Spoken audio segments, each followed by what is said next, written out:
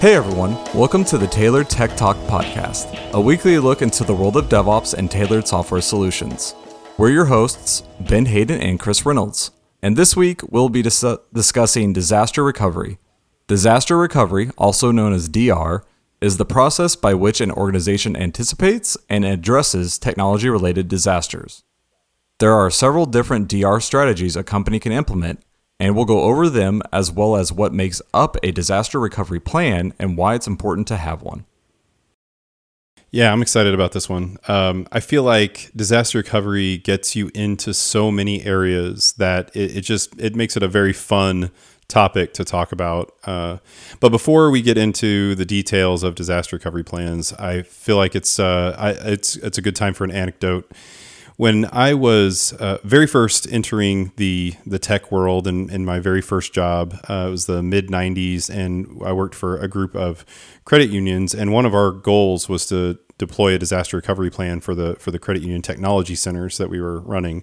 And one of the lessons that I learned was that the outcome of that practice was about 5 inches of paper in a 3-ring binder, which is, not very actionable.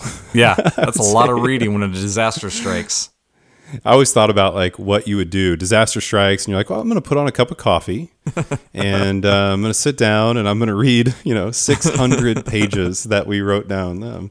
It's just kind of silly. These were the early days of disaster recovery, and there was no cloud computing at that point in time. Everybody had local data centers, so there was a lot that went in there, and there were some action plans that were actually very good, and luckily they were called out with sticky notes that we could pull that section up really, really quickly. There you go. So it certainly wasn't all bad, but it's a good example of a thing that I think you want to try to avoid. At the end of the day, a disaster recovery plan that is 5 inches of paper, that 5 inches of paper can't do anything for you. When a disaster event occurs, you can't walk up to a 3-ring binder and ask it to fix your problem for you. Right. So it is only there as a point of reference so that you actually can do the thing. And we'll get into this in a lot more detail as the podcast goes on. But the primary way to know if you've done anything good is you have to test your disaster recovery plan. Yep. So it is the most critical step in the whole thing, and it's something that people, I think, tend to avoid because it is not a small endeavor. It's a thing you actually have to sit down and do. And usually these days that means standing up your entire infrastructure, usually in another geographic area inside of a system like AWS. So we'll dive into all that. Ben's actually done some of that, not in the not too distant past. Yep. So Ben, you want to walk us through next things here? Sure. So I think the first part that we'll go through is just some general terms. I don't think Chris and I have to convince you why having disaster recovery is important. It is to ensure business continuity, and a lot of times it's required by an auditing or compliance body for your company, just so your customers have can be confident that you will continue whenever something unexpected occurs. There are 2 terms that are often a part of your disaster recovery strategy and may show up in your own plan. They are recovery point objective and recovery time objective, also known as RPO and RTO respectively. So a RPO is what point in time do you want to recover to? Meaning, do you want to recover to a couple hours ago? Do you want to recover to a few minutes ago, or do you want it to be real time, never lost any data? RTO means how long do you want it to take to actually recover? So do you want it to be done in a couple hours? Is it okay if it takes a couple hours? Okay if it takes tens of minutes, that sort of thing. So there's really I would think of it as a scale, and there's actually an image that I'm going to try to throw in the episode notes that shows these recovery strategies in a scale. And generally, the higher RPO and RTO, the cheaper your solutions can be, and the lower you want it. Say you want real time switch over and real time data recovery. That's going to cost you a lot of money. Yep. It's also going to be really complicated. There's going to be a lot of systems up and running, but when I say expensive, you basically take your production and you times it by 2. That's that's and a little more for the organization of the coordination of all the pieces. That like prime state for on the warmest end of the spectrum is active called active failover, and it is by far the most expensive thing. And so I feel like one of the topics you and I always talk to our customers about whenever they talk about disaster recovery and how we can implement disaster recovery for them is it goes to RPO, RTO almost immediately. I wish there were better acronyms because people confuse them. Right. There's literally one letter of difference between RPO and RTO. Right.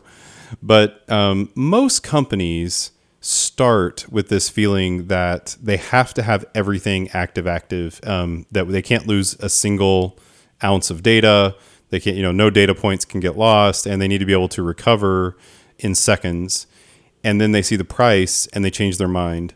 And it's not even the setup. I'm not even talking about the setup for a thing like that. I just mean the running costs. The regular monthly running cost is just so high. So usually the first step is for people to just think about, what are the effects on your business if you can't get back up in a certain period of time. Like that's one of the first places that I go. Like, first of all, let's just assume that you get to keep all the data. Let's say you don't lose any data points. Yep. Okay. But maybe it takes 3 hours for you to get back up. What does that do to your business? That's a pretty good exercise to go through. How many dollars are lost in the process of that being down? Because the number of dollars that are lost can help inform how many dollars you want to spend keeping all of that running, constantly in an active Yep. type setup or not. And also, I think this is the case. I think for most companies that the time frame also matters. Like if business goes down in the middle of the business day, that's different potentially than if business goes down at 3:00 in the morning or the site goes down at 3:00 in the morning.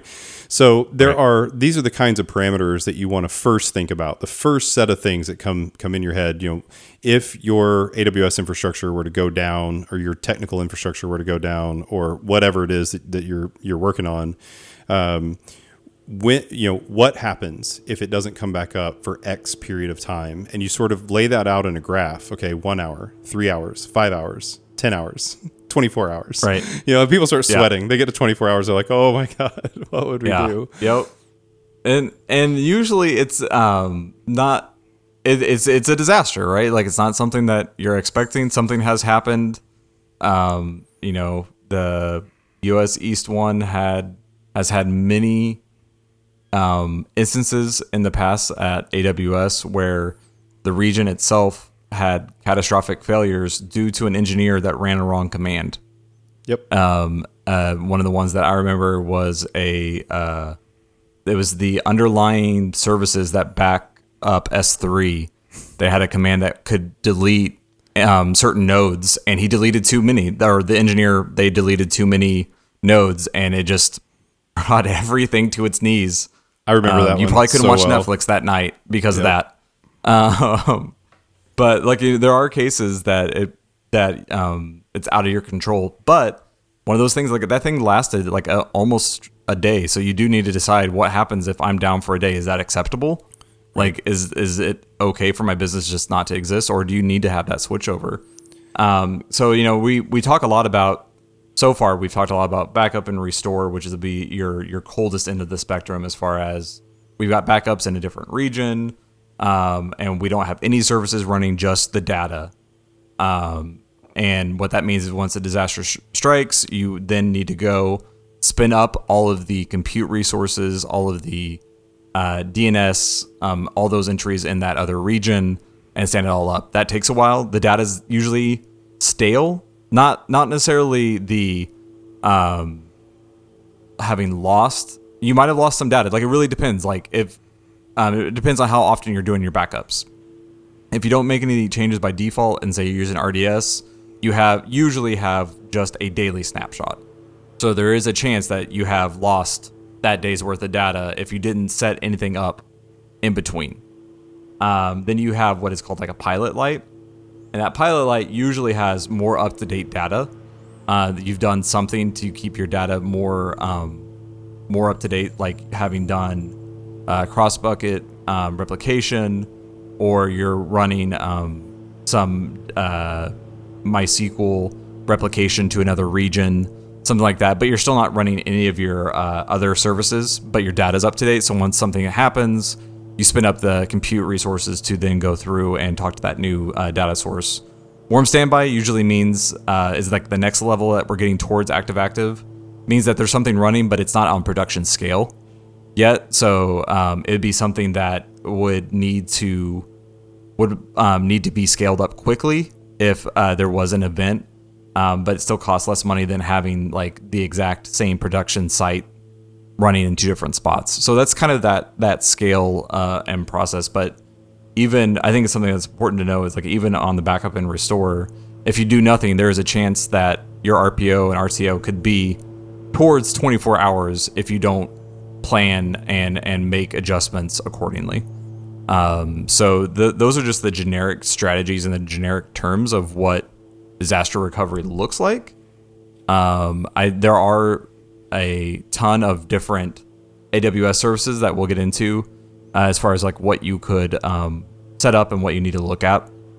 But I think there are two broader concepts first that would encompass any steps and really almost any cloud that you ever work on. Chris and I definitely talk mostly about AWS because that's our business experience, a majority of our business experience. But the first one that we'll talk about is creating what's called runbooks.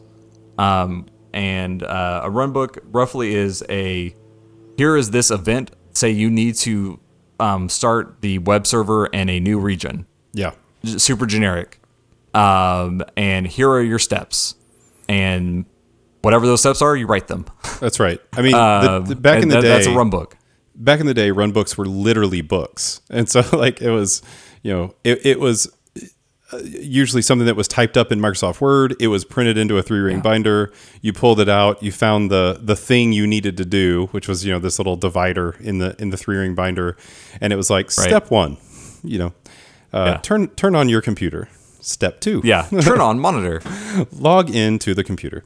So obviously these days, runbooks are no longer thought of in this sort of manual way, although, generally when they're documented, they are documented in some sort of electronic way where it's just been written. It can be in Markdown, or it can be still a Word doc or a Google doc or whatever. It's actually, I still am a big proponent of runbooks starting like this. I actually think starting with a manual set of steps is not a bad thing. Similar to our conversation that we had in the last podcast, where we talked about documentation. Right. I think runbooks work really well as video screencasts, because I think it communicates a lot more information and you can follow along just as easy and you can create them a lot faster. So I also think that runbooks work like this.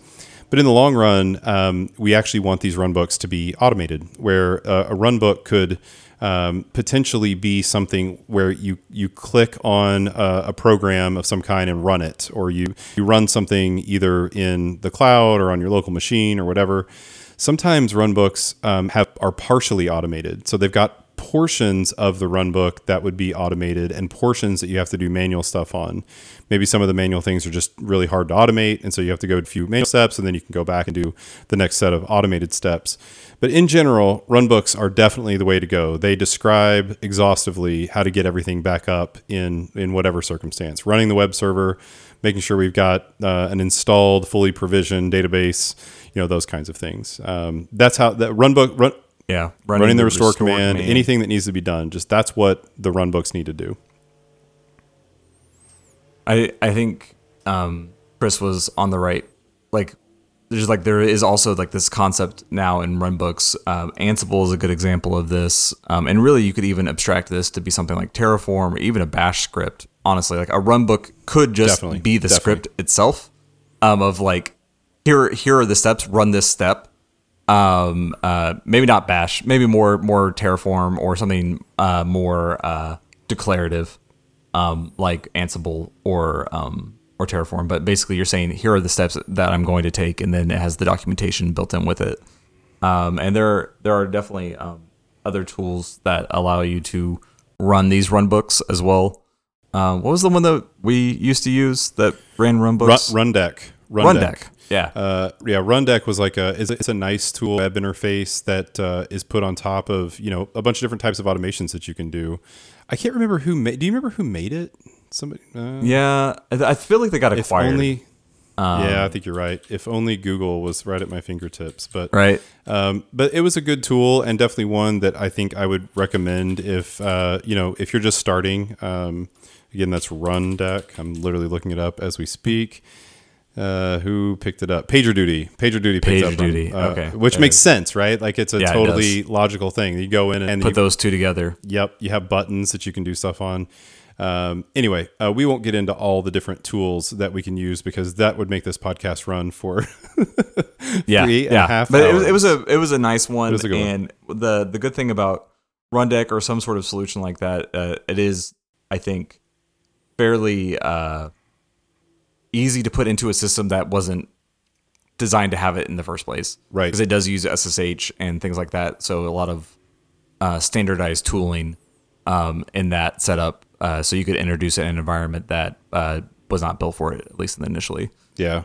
So the next most important overarching concept that I think that we need to talk about is what Chris referred to earlier. It's game days for your actual DR activities. And game days are a very fun term. Usually the actual process feels a little less fun, but it's going through and actually running your DR plan. So this means assume US East 1 is down, or assume your database has underlying EC2 instance has failed and your database is gone in your production environment. You need to go follow your runbooks to stand up, the US West 2 version. And this process usually never works the first time. Yep. That's kind of the idea. That is right.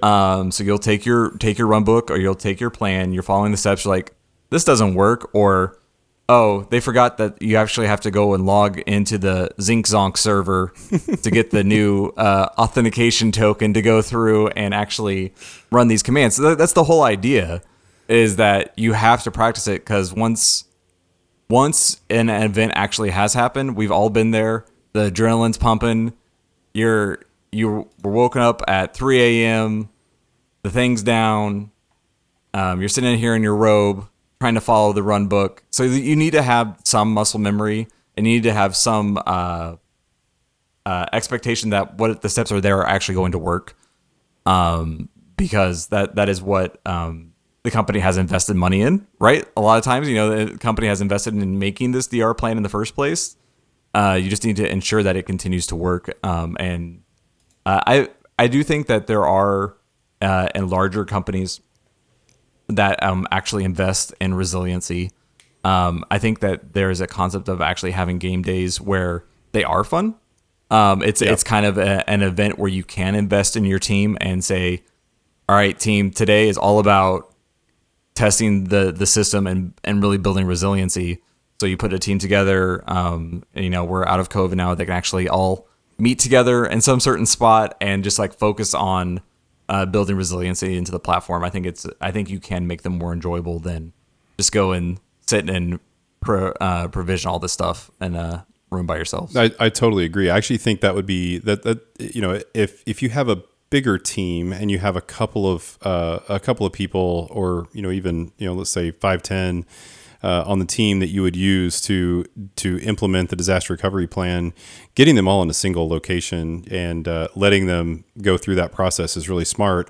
One thing that you can also do, and that I've heard about and seen done well, is you can actually have it take place over a longer period than a day, so that the first couple of days are actually not trying to be timed. The first couple of days, you're just trying to do it once and find all the bugs in the run books, which is what you're essentially doing with these game days. Correct them, and then on the final day, time it. How long does it really take? I like that. This gives you the RPO, RTO stuff really, really clean.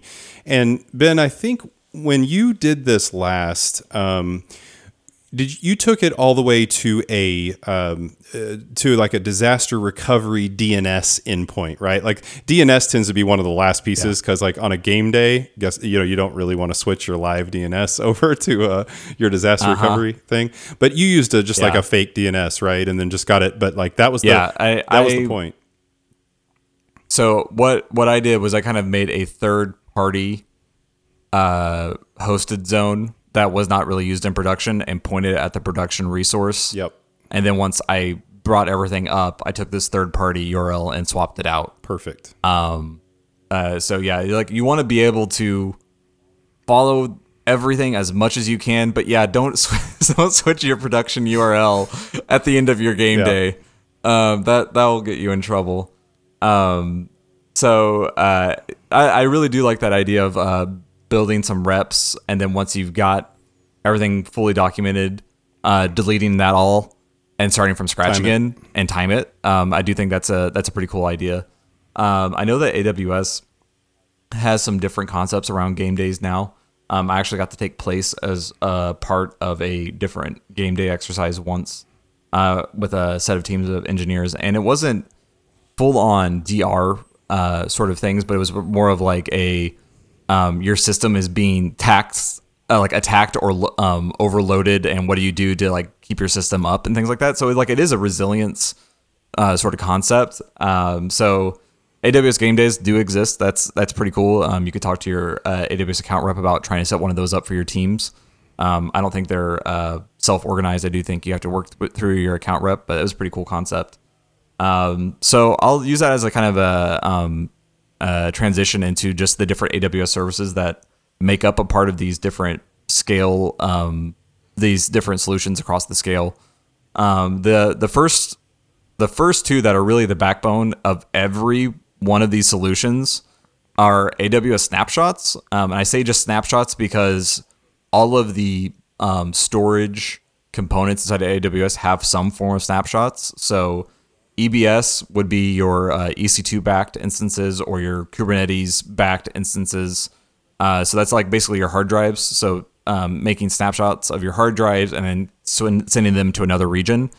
So you'll want to have that done on some regular occurrence. And same thing with RDS snapshots. Like I said earlier, they have daily snapshots. If you need to have them more often, you manage that. So AWS first came out with snapshots. Snapshots existed, and then someone came in and was like, gee, it would be really nice if we could schedule all of this stuff inside of AWS itself to generate and manage all these snapshots and move them across regions. So AWS said, got it, and came up with AWS Backup. And AWS Backup is a real slick tool that just manages other AWS resources. You don't pay for it specifically. You just pay for the instances and storage that you are backing up. So you can use it for all of the storage type instances, storage type resources. You can use it for EC2 instances, but you basically create a vault, and the vault is what stores your cold backups. You can then transition those to other regions. Or in S3 case, you can transition them to Glacier, which is like long time cold storage. So it's a very nice tool to manage all those different life cycles of your backups.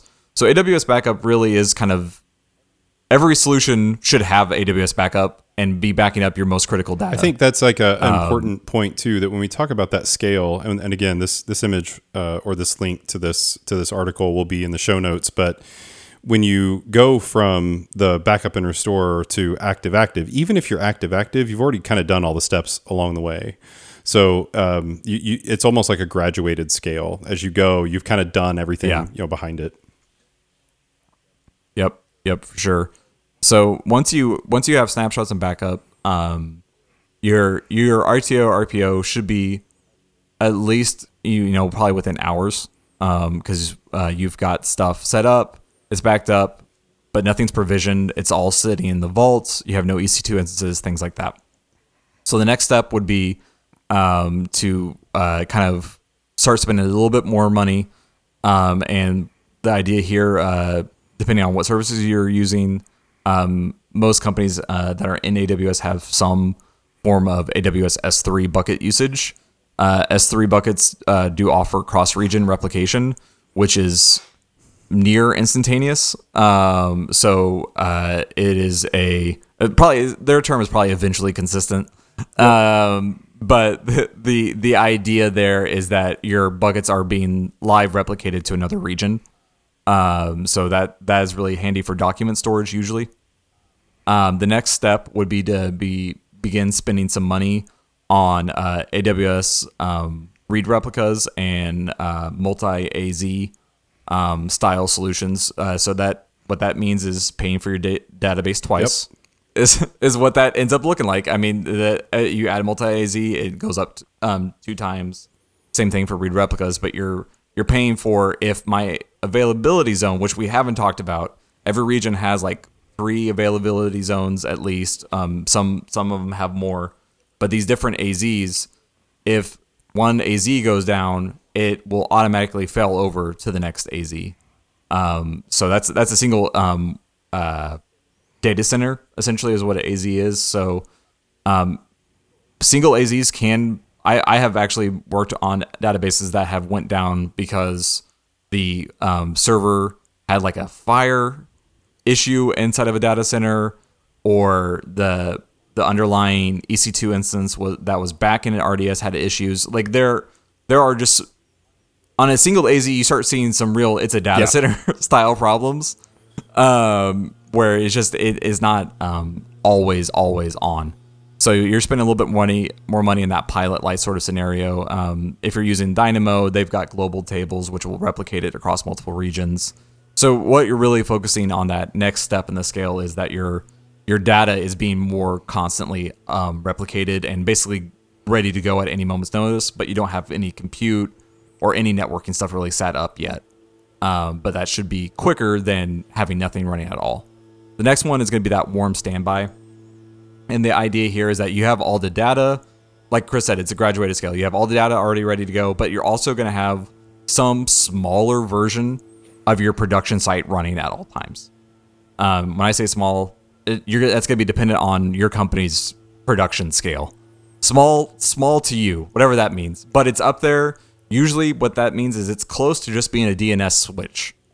As cheap as you can have, just a failover example.com sitting there, you can do that. If you do have something like that, I do recommend setting up auto scaling based on some form or of a alarm, so like on throughput. So if the failover starts getting more and more bandwidth sent to it, it can automatically scale up new instances or new pods or whatever your solution is to start keeping up with the new influx in traffic.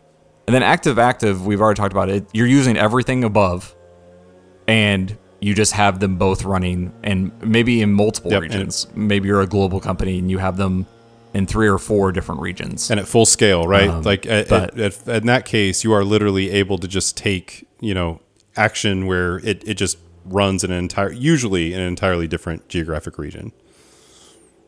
Yeah. And then all of these tools, like I already mentioned Terraform earlier around the runbook, all of these different steps really do do very well with infrastructure as code, especially for the compute and networking pieces, stuff that's not running via AWS backup. So CloudFormation or Terraform are really, really useful to actually run a backup and having an RTO that is not days. I feel like, because engineers, like we work on a lot of different stuff, it's really easy for us to forget what we did 3 years ago. Totally true. I've also I've been surprised at how little I hear about infrastructure as code still, just straight out of the industry. Like just to be clear, many of you who are listening to this podcast may know what infrastructure as code is, but I'm going to just explain it super fast. inside of AWS, when you set up infrastructure, there's a console. You can go in and click on a bunch of buttons and type in a bunch of configuration and say go. But if you think about that, as your infrastructure gets bigger and bigger, you would have to do that for your entire disaster recovery test game day, right? And that might take a long time. Right. Like we're talking about clicking a mouse and typing the right things at the keyboard. That's silly. Infrastructure as code is code that runs all that stuff for you. It automatically sets up your infrastructure with just by changing a variable and saying, hey, instead of this running in Virginia, I want this to run in Ohio. And it runs inside of a different geographic zone, for example. That is underutilized still, substantially underutilized in tech companies. And so, a lot of times it is still expected that in order to deploy something, someone goes in and manually clicks on a bunch of buttons and says next, next, next, and configures things. That's a really, really bad long-term practice and something you want to ultimately get away from if you can. So infrastructure as code is a really important piece of disaster recovery. Yeah, and I think we've done it. We've crossed our threshold, so we won't belabor the point. But like my kind of final thought around some resiliency is I've talked about it a few times, but maybe don't use US East 1. That's the default region inside AWS. A lot of us out in the world have a lot of things running in US East 1, but that is the region that AWS usually deploys newest services to. It's just the one that gets the newest stuff first. It also has a few different pieces like CloudFront certificates have to run in US East 1. There's just some interesting stuff with even just the AWS infrastructure itself that still goes through US East 1. So if you can decouple from that, use Ohio, which is US East 2, or Oregon, US East West 2, just some of those to, especially if it's like at all geographically close to you, like that makes sense. It's less network traffic. You'll be in for less surprises whenever you see Twitter or whatever blowing up about AWS being down, and you'll be just fine. Absolutely. So. Well, I mean, hopefully, if you're listening to the podcast, you've just learned some stuff about disaster recovery. It is hugely important. I'm sure we'll do lots of podcasts on disaster recovery as new tools come out and we discover some new things that we can share about disaster recovery. But it's a critical piece of your infrastructure. People don't think about it until it's too late, and it's a really bad idea. So the main focus that I want you to take away from this podcast is, if we gave you the task of running a game day scenario, set up your infrastructure in an entirely different geographical region, how long would it take you to do it? What would you run into? That is a really, really critical exercise to be able to run within your organization to really know how well you handle disaster recovery. So that wraps it up for this week's Tailored Tech Talk podcast. Make sure and follow us on LinkedIn and Facebook, or directly by subscribing to our mailing list. We'll be back next week. Have a good one.